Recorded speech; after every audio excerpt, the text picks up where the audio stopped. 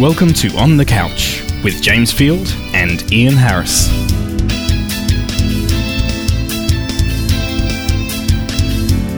It's episode 34 for the 21st of February, 2007.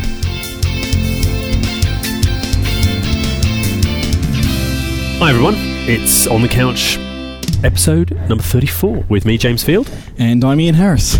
And today, as ever, we'll be talking to you about what's new and hot in the world of entertainment technology, focusing on our standard format, which is what, Ian? We have UK news, international news, covering the rest of the world, content delivery, IPTV, mobile games, and other stuff. Wild and crazy things. We've got a special giveaway this week, which we'll have to cook up a question as we go along, because this is our first solar-powered podcast. Indeed. Who'd have thought? More of that later. So, first of all, we've got a bit of news from the UK, as ever. What's all this stuff about BBC and FreeView and stuff like that? Well, what the BBC is doing is looking to trial a video-on-demand service over FreeView. FreeView being the digital terrestrial service here in the UK. Mm-hmm. And they're looking to carousel about 50 hours of programming onto a set-top box, onto a onto a segment of a hard drive. Mm-hmm. Right, okay. So that they can, so that customers can access it directly without having to record it. On demand and for free. Brilliant. And there's no DRM here at all, I guess, which is... in the case of the BBC, no, but if they convince other players to play along... well, there must be some sort of DRM, because they only, for the iPlayer at least, they only want it to last for a week. Right, so and that's kind of Windows-based, so they might have to work something out with the set-top box vendor. So they're working with a set-top manufacturer. Interesting. I haven't got a FreeView PVR, but I know people who have, and some of them seem to work pretty well. People are very happy with them. But obviously they don't have much metadata to go on, because the FreeView metadata is a bit patchy. But interesting. Also, again, sort of BBC related. I guess it's important to say, for those of you who don't know, the BBC is the UK's national broadcaster, currently funded by the licence fee. Everyone in the UK, I think we've talked about this before, pays approximately $250 a year for the privilege of owning a television set, and it's one of the few cases actually in the revenue collection from the UK where the corporation actually gets that money. Normally in the UK tax system, it just goes into a large pot. Yes. But this actually apparently goes direct to the BBC, who uses it to run their services, which are principally television services. They also have radio. The BBC World Service is a good example. And they also have an internet presence. And they just had their charter renewed at the beginning of this year to go for another 6 years. So they're looking at to really shake things up and move along. 6 years isn't a long time to go from a publicly funded to a fully commercial venture, so we'll see what happens. Bit of news we had here was that BBC Radio 2, which is kind of the, middle age kind of, it's not middle age, it's Radio 4 is the documentary kind of thing, Radio 2 is the more music, which was popular. Well, Radio 1 what do you listen to?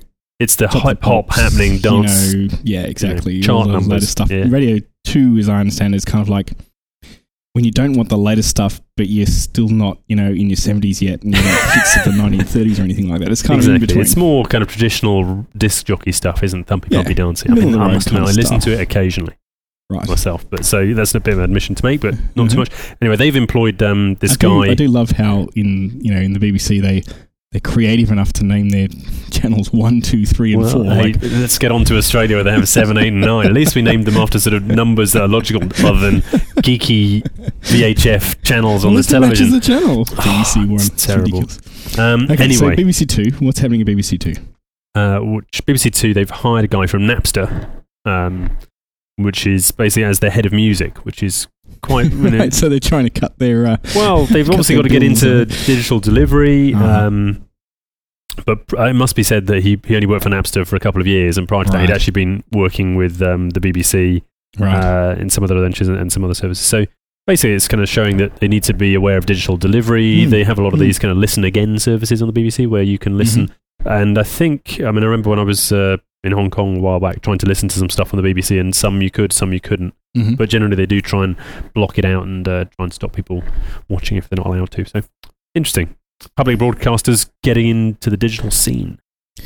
Indeed, it's becoming more and more important. Indeed. In fact, I think one of the most popular things on BBC 4 is actually the podcasts that you get from BBC 4, because obviously they're all documentary or vocal as opposed to video.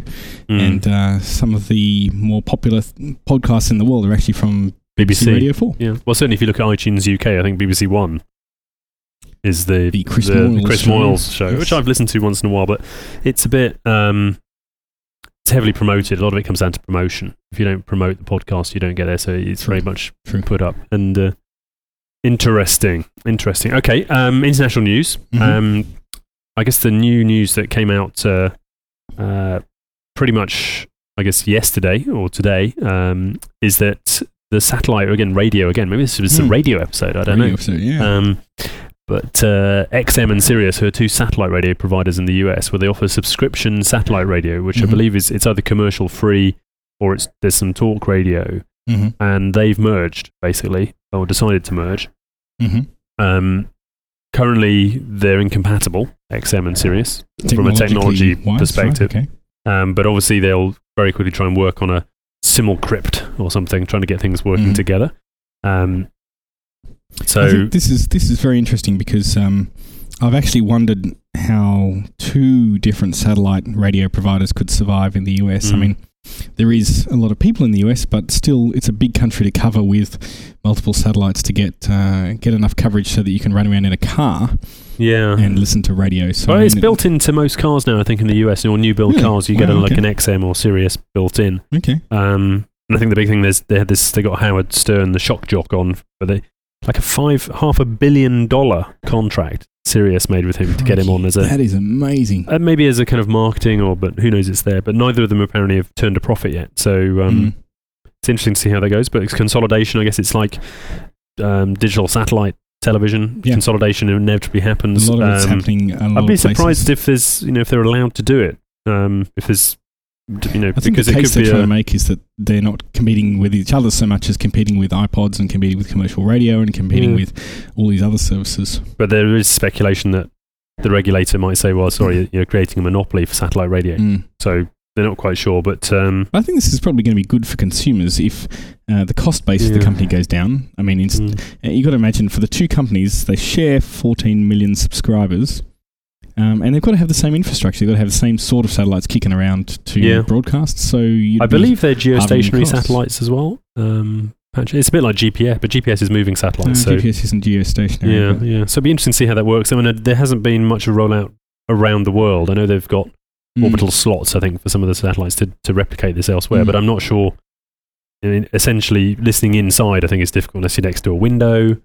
Really? That's a bit because you have to have field of view, you have to see the satellite. Yeah, of course. So not everywhere else. Maybe in Australia it might work, where you've got long road distances and I guess nothing else to listen to. But again, the problem in Australia is that you've got vast distances and not very many people. Exactly. So maybe it will only kind of work in the US. But interesting to see, a bit of breaking news, I suppose, from that. And interesting to hear about satellite radio services as well. Yeah. I want to talk a little bit about middleware. What do you mean by middleware? Middleware is this stuff in set-top boxes that enables set-top boxes from different manufacturers to run the same applications. So it's so the set-top box can basically run the same guide, is a good example of an application, but equally some game or basically presenting the same experience. So we heard a couple of years ago how DirecTV put in the Mediahighway middleware in North America and downloaded stuff overnight, and that's been sort of rolling out there. It's kind of middle technology, so you don't actually see it. It's the applications you see. Yeah, it's a bit hidden from view, isn't it? Yeah, but it's quite an enabling technology. And we just had an announcement last week that the same thing, DirecTV obviously bought out the Latin American operations as well as some merger within the operations there, and they're looking to basically do the same thing that's been done in North America and South America to make sure they move away from, I guess, proprietary interface on each box to having one standard interface. So that'll be interesting to see what happens down there. And they're focusing, I think, on their DVR as well. So it'll be interesting to see what happens. Excellent. On the MHP side, and MHP is a kind of open standard middleware as opposed to proprietary middlewares such as OpenTV and Mediahighway. MHP offers a standard API that can be... And it's based on Java, is that right? based on Java. Sun is a major sort of licensee and offered up Java to be used, but obviously these things are offered up, but they're not free. And while it might be open, again, it's not free. And no middleware is ostensibly free. And so they've sort of restructured the licensing, which is quite complicated, but it varies from if you're a free-to-air operator generating revenue from interactive applications, then they'll get you off the ground. It'll be free for the first 100,000. Then you have to pay 20,000 a year. This is like an annual fee, I think, as well. Right. Going up to £100,000 a year if you've got over 2.5 million subscribers. So that seems kind of reasonable. It's pretty reasonable for us. If you're just doing advertising and doing interactive advertising, again, they want an amount of money per year. Again, fairly reasonable, $50,000 for every 2.5 million, $10,000. Middlewares would charge like on a per box basis. Well, this is for free-to-air broadcasters, for public service broadcasters, I suppose, going out. Now, if it's pay television broadcasters, then they're looking for a fee per device, which can be as high as $1.75. Right. Which is pretty intense. It is pretty intense. Because then you have to buy the product from someone as well. Yeah, you can buy the hardware. Well, no, you have to buy the software. This is just a license. This is just a license to be able to use it. This is the license. It's like, obviously, this is administered by Via Licensing, who also administer the MPEG royalties as well. And similarly, MPEG royalties, I think, are $2.50 per device. It doesn't, then you have to buy the device. Geez, by the time you paid all these software, intellectual property costs money. You know, this is the hardware even these days. Well, I think it's becoming an increasing proportion.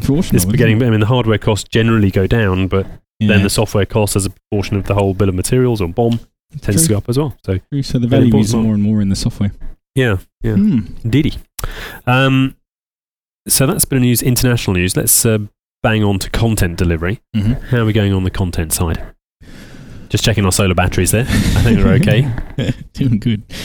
There's an interesting article in the New York Times about viewers fast-forwarding past ads on DVRs. And because the supposition here is that nobody ever watches an ad again once they get a DVR. So a DVR, you fast-forward all the ads.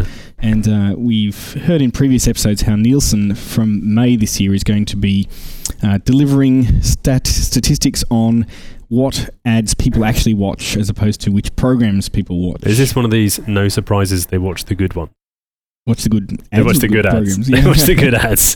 The ones which a lot of money has been spent on the creative side of things. Well, according to Nielsen, who are now kind of putting out a few little teaser stats really before they get right into it, and saying that people who own DVRs still watch on average 2/3 of the ads. So I was kind of like, hey guys, it's okay. You know, it's not as bad as we all thought. They're not skipping all the ads.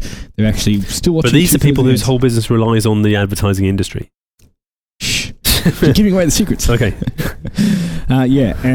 Well, the theory is, according to one of the researchers... Like the smoking companies commissioning surveys, people saying smoking, it's not too bad. Well, this is coming out of their stats. So, I mean, people are buying DVRs not because they want time shifting of all their viewing and skip all commercials, but because they want to time shift some of their viewing. So, I mean, I think this has been the kind of elephant in the corner type thing about DVRs for a long time. Yeah. Even paid TV companies get a lot of revenue from ads. Definitely. So they've been worried about the fact that when they actually find out how many people do actually watch ads, if it's close to nothing, then they can't. Then they get less revenue per ad. I mean, I'm sure the real data is scary for some people. Because once you have to come clean or say, actually, we know exactly, even if you can, because most of these are done on sampling basis, and with paid television, with a callback mechanism, you've got a way of knowing precisely who's watching. Exactly. We've seen these IPTV services where in real time as a viewer, you can see which percentage of people are watching. So that really does debunk all the statisticians' work if you can get the real data. Exactly. But they're saying that DVRs are now in 12 to 20% of households. And DVR owners account for about 6% of all TV viewing in the US. So it's still not a big proportion of the pie, but it's obviously growing rapidly. So the fact that they do even skip some ads is obviously going to have an effect, but maybe not as much as I guess people are still, I mean, one of the examples here is someone who's got 3 DVRs, 2 in a home and 1 in her city apartment, saying that she actually watches more television because she doesn't have to sit through the ads. Well, it's that. So I guess it's things like product placement and sponsorship, or other ways that advertisers still get in there because people are watching more television. And some of the sneaky things like Channel 4 in the UK is doing at the moment by actually about 2/3 of the way through the ad break. Channel 4 is not a public one. That's correct. It's got ads, and about 3/4 of the way through the ad break, they actually use a small ad that has a character from the show that you're watching. So you immediately stop and go, "Oh, I've got back into the show," but in fact, it's just a prelude to the last couple of ads before the program starts again. So people are getting cleverer. What do they call that? It must be a kind of an ad. So they have a guy dressed as Spock or something in Star Trek going, actually, no, they use characters from the show. Really? Like, so they shoot an extra little interstitial bit. Yep, exactly. It's wild.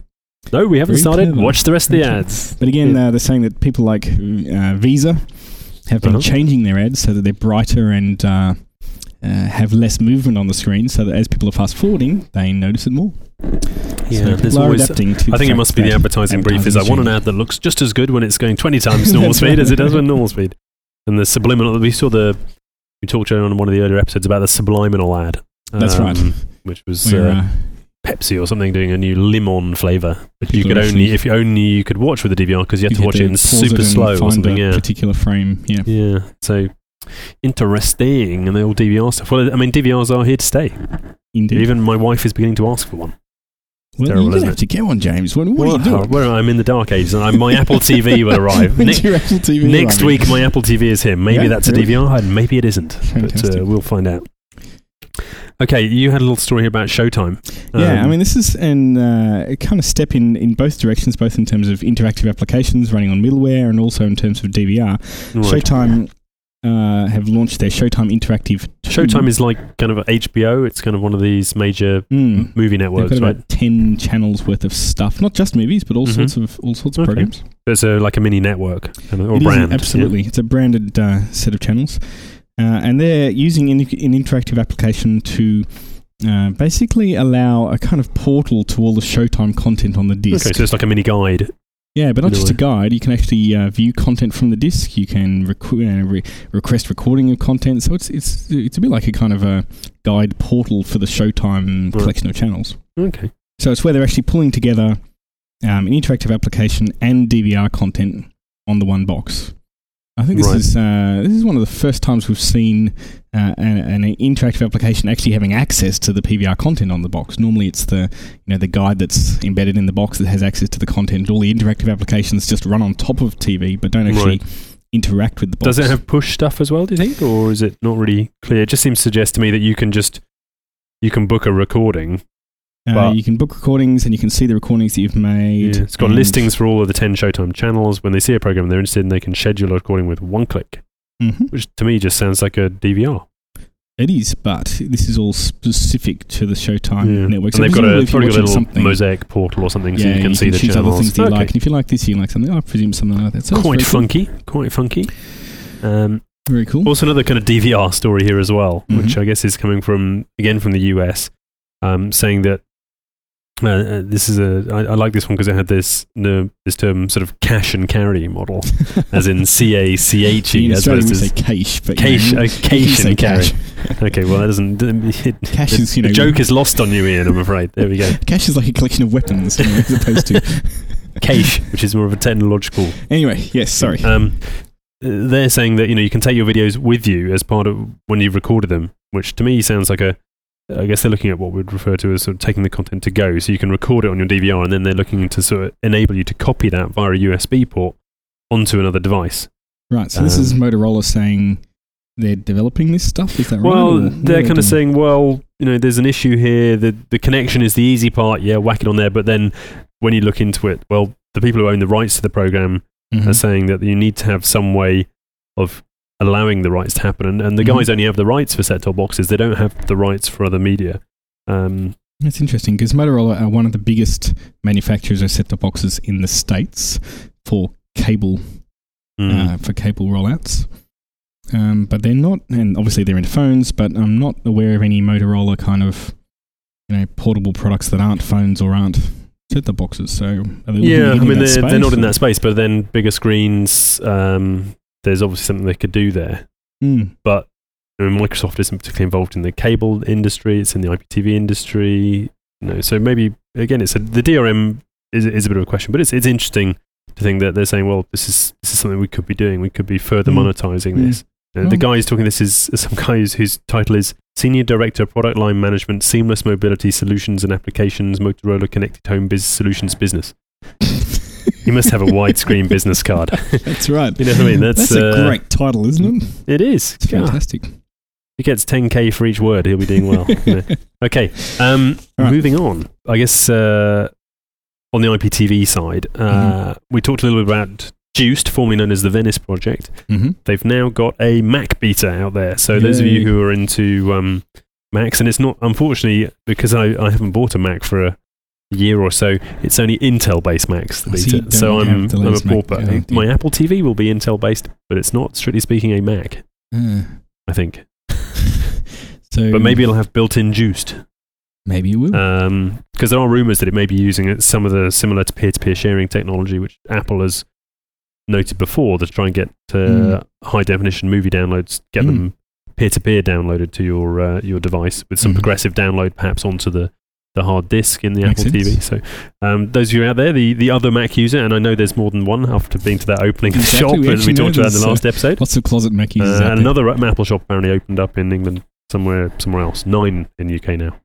So 9. It's outrageous, isn't it? Crikey. It's one for each Mac user. There's stacks of them. We know it.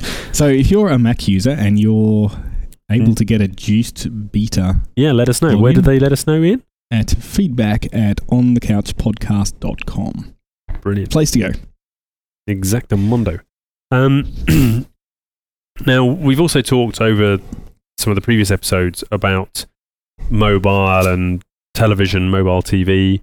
Is it going to be big? Is it not going to be big? Last episode we talked about 3GSM and what was maybe the word on the street there. There was a bit of feedback after 3GSM by a research house called M:metrics, which was really looking at how mobile TV might or might not work. Well, they're saying that more people used to watch mobile TV on their mobile than actually still do. So it's declining, they're saying. Well, they're saying that once people have tried it, they go, no, not for me. Really? Which I think is a little unfair in that this whole industry is kind of, it's just blossoming at the moment. And I think we're not there in terms of the technology, in terms of the... I think 30% of people said there were some quality and service issues for reasons for stopping. Exactly. And, you do have to have a high amount of bandwidth to your phone in order to be able to watch relatively seamless TV. And we know there's issues because the analog spectrum is still being used. Once that gets freed up, there'll be plenty of bandwidth for mobile TV. So I think it's really early days yet. So kind of saying... Pricing was another concern as well. I guess I think a lot of these things, they tend to offer free video for 6 months and then suddenly charging per bit. Yep. But I did see another article about the fact that 40% of people would be happy to watch TV on their mobiles for free if it had ads in it. Yeah, I guess it maybe. I mean, again, it's for me, it's the modality. When you travel in to work on the train, so you've got video time where you could do something. Whereas you normally drive, so no video. It's just I think the mode of consumption is pretty important here, and who's going to do it, and the people who are able to view stuff on the move. Do they have the money to afford the device or pay the additional subscription service? We haven't seen anyone yet doing a kind of a quad or quintuple play where you buy it on your TV and you also get it on your mobile. But I'm sure that's going to happen with consolidation of the different services coming up as well. Another article I came across was that Bell Canada are going to be offering full-length pay-per-view movies on mobile phones, and they've secured content deals with Disney and with Sony. This is the first time I've seen full-length movies. $5 a film. Available to download onto a mobile to watch. So would you watch a full-length movie on your mobile phone? I'm not sure my battery on my phone would last long enough, Ian. I think that's there are already movie services available. I've seen this certainly here in the UK in some of the phone shops. You can already get phones which take SD memory cards with a player and content already loaded on the phone. So I don't see that as being particularly innovative. I guess it's they're basically trialing it. The country's first offering full-length pay-per-view movies. It sounds like a big deal, but it's not exactly a big deal at the moment. But I mean, I downloaded a trailer of the Bond movie. What was that called? Casino Royale. Oh, that's it. Yeah. So I downloaded the trailer. It took about a good 20 minutes to download. Was on your phone using GPRS? On my phone, GPRS. Yeah. And then it went for about a minute and a half. And I went and saw the film, so I guess it worked. But and you paid to watch the trailer as well. Paid to watch the trailer. Probably paid more for downloading the trailer than you did to watch the movie. But yeah, it's interesting. Could see what people are doing. Indeedy. Now, games news, a bit thin on the ground. I'm desperately playing with my Wii and my PlayStation. Mm-hmm. And you've got further in Zelda than I have. I have got further in Zelda than you have, and I've turned into a wolf and back into a person, and I've wielded the sword, the fishing rod, and something else, the lantern. But that's all quite cool. I've now got my Powerline Ethernet installed, so I'm looking to get wired out in my cinema on the big screen. Cool. So the next thing I probably need to do is take my Wii out onto the big screen. Now I can get it hooked up out there, because my viewing room is about 50 meters from my house, so I need to get out at the end of the garden. Is it big enough to have a kind of good Wii boxing session in there, do you think? I've had a good Guitar Hero session, so I think you have to get either, because the projector's kind of at around 6 feet off the ground, so you have to not stand in front of the projector. You can't get too serious. So because the projector. Yeah. Right. So you have to kind of stand to one side, but that kind of works quite well. That's all right. Yeah. I'm a bit worried about my Wii sensor bar, which I've done a bit of research on it. The Wii sensor bar is just this. Apparently, it's just infrared LEDs which are on. There's nothing more to it than that, and they're a fixed distance apart. And apparently, the bit of wire that comes with it is simply a 9-volt power supply to the sensor bar, so you can just hook up a PP9 battery or something. I'll plug it into the wall. So we'll see how that goes. Just you don't have, otherwise it's like a spider's web in the dark with all these wires over there. So you've got to be careful. But so not much gaming news. We'll keep our eyes out for that. Got the games GDC's coming up. That's Game right. Developer Conference next month, so we can hopefully have some words to say about that. Fantastic. Okay, now as this is a solar powered, so tell us about the solar powered bit. Oh yes, well, what's that about? I am a bit of an environmental nut, perhaps, as you may or may not know. Those who know me, I have responsibilities in this area, and I do drive a hybrid car, etc., etc. Now, I came across one of my colleagues at work happened to hand me a solar powered charging device, which is actually, as we said, this is a solar powered podcast. It is in fact powering our voice recorder at the moment. It's quite a neat little device, which you can also charge. It's got a battery in it as well, so you can leave it in the sunshine, and then holds a charge, and then you can charge it. Then it can charge your phone. It's got a number of adapters. Unfortunately, it doesn't work with my phone, but it works, I think, with Sony's, probably Motorola's, and older Ericsson's. And it's got a car charger and all this kind of stuff. So I think I'd like to give that away. So if you want to point out the deliberate mistake we've made in the podcast, sending an email to feedback@onthecouchpodcast.com. That's right. And the lucky recipient there will get this solar-powered multi-device charger. Fantastic. And it does definitely work because we're running on solar power right now. Yeah, which is brilliant. And also, I do have if we get a huge response, I do also have a water-powered calculator that I could also donate to the cause. So do let us know. And if you've won the competition last time, you're not allowed to win it this time. That's right. Okay, so you don't want to have the same people who are obviously watching the RSS feed, waiting for the competitions to come out. Terms and conditions apply. Judges' choice is final, etc., etc. So we had a little article here on this kind of solar-powered thing about the use of electricity, and I actually did some bit of research the other day, and set-top boxes apparently in the US by 2010, and this is like game boxes, analog boxes, all this sort of stuff. 10 terawatts per year. My goodness. 10 terawatt hours, I suppose. And they're just sitting there most of the time. Yeah, well, that's the thing. I mean, you may think it doesn't use very much power, but the difference between being on and off isn't much, and when they're on, they're on. So it's an interesting thing that, obviously the industry needs to address, and I think certainly the FCC and the US and the European Union are addressing this as well.